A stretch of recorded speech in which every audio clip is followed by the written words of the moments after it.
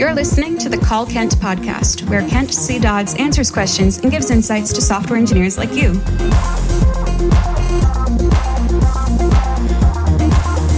Now, let's hear the call.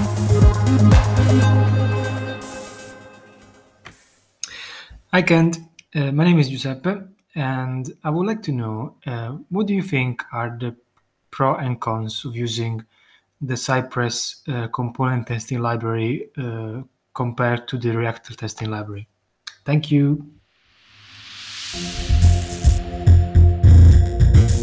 And that was the call. Here's what Kent had to say.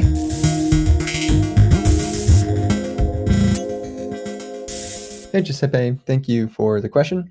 So I have never actually used the Cypress testing or the Cypress component testing stuff that they have. I certainly use Cypress for end-to-end tests and stuff, and like visiting actual pages and stuff, but I've never used their custom renderer, like their Webpack thing or whatever, to render a specific component. And the reason is that I've never felt like so Jest works out really well for 90% of the time for the components that I'm writing. Even though we're making the trade-off of not running in an actual browser, it runs really fast. Jest has the capability of determining which tests are relevant for the files that I've changed, and that is really important in a big code base with a lot of tests.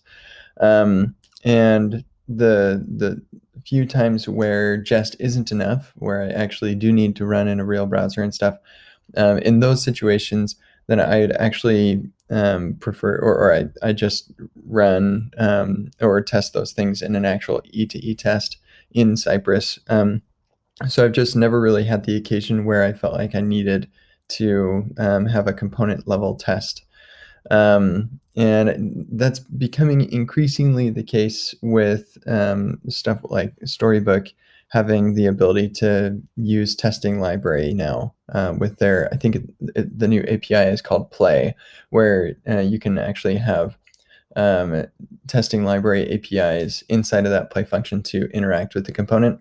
And they're doing even more work to make that. So if I wanted to run a specific component, then like I probably have a component library, and I probably have that set up with Storybook already.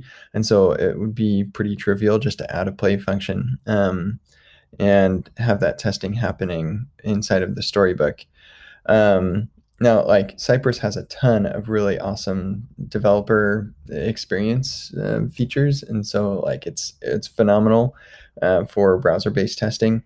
I just haven't really had the occasion where I felt like I needed to test a single component in complete isolation with Cypress. If I want to test it in isolation, Jest works out pretty fine, like most of the time, and the rest of the time it's not a big deal just to test it not in isolation. So. But I mean, if that's something that you're interested in and looking into, I don't see any problem with it. It seems like a pretty swell technology.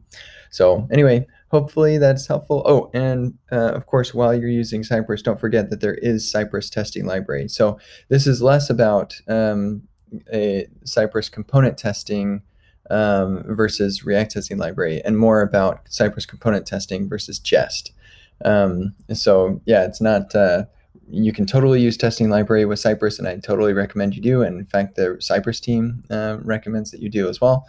I still kind of prefer using Jest most of the time. So anyway, hopefully that's helpful. Have a nice day.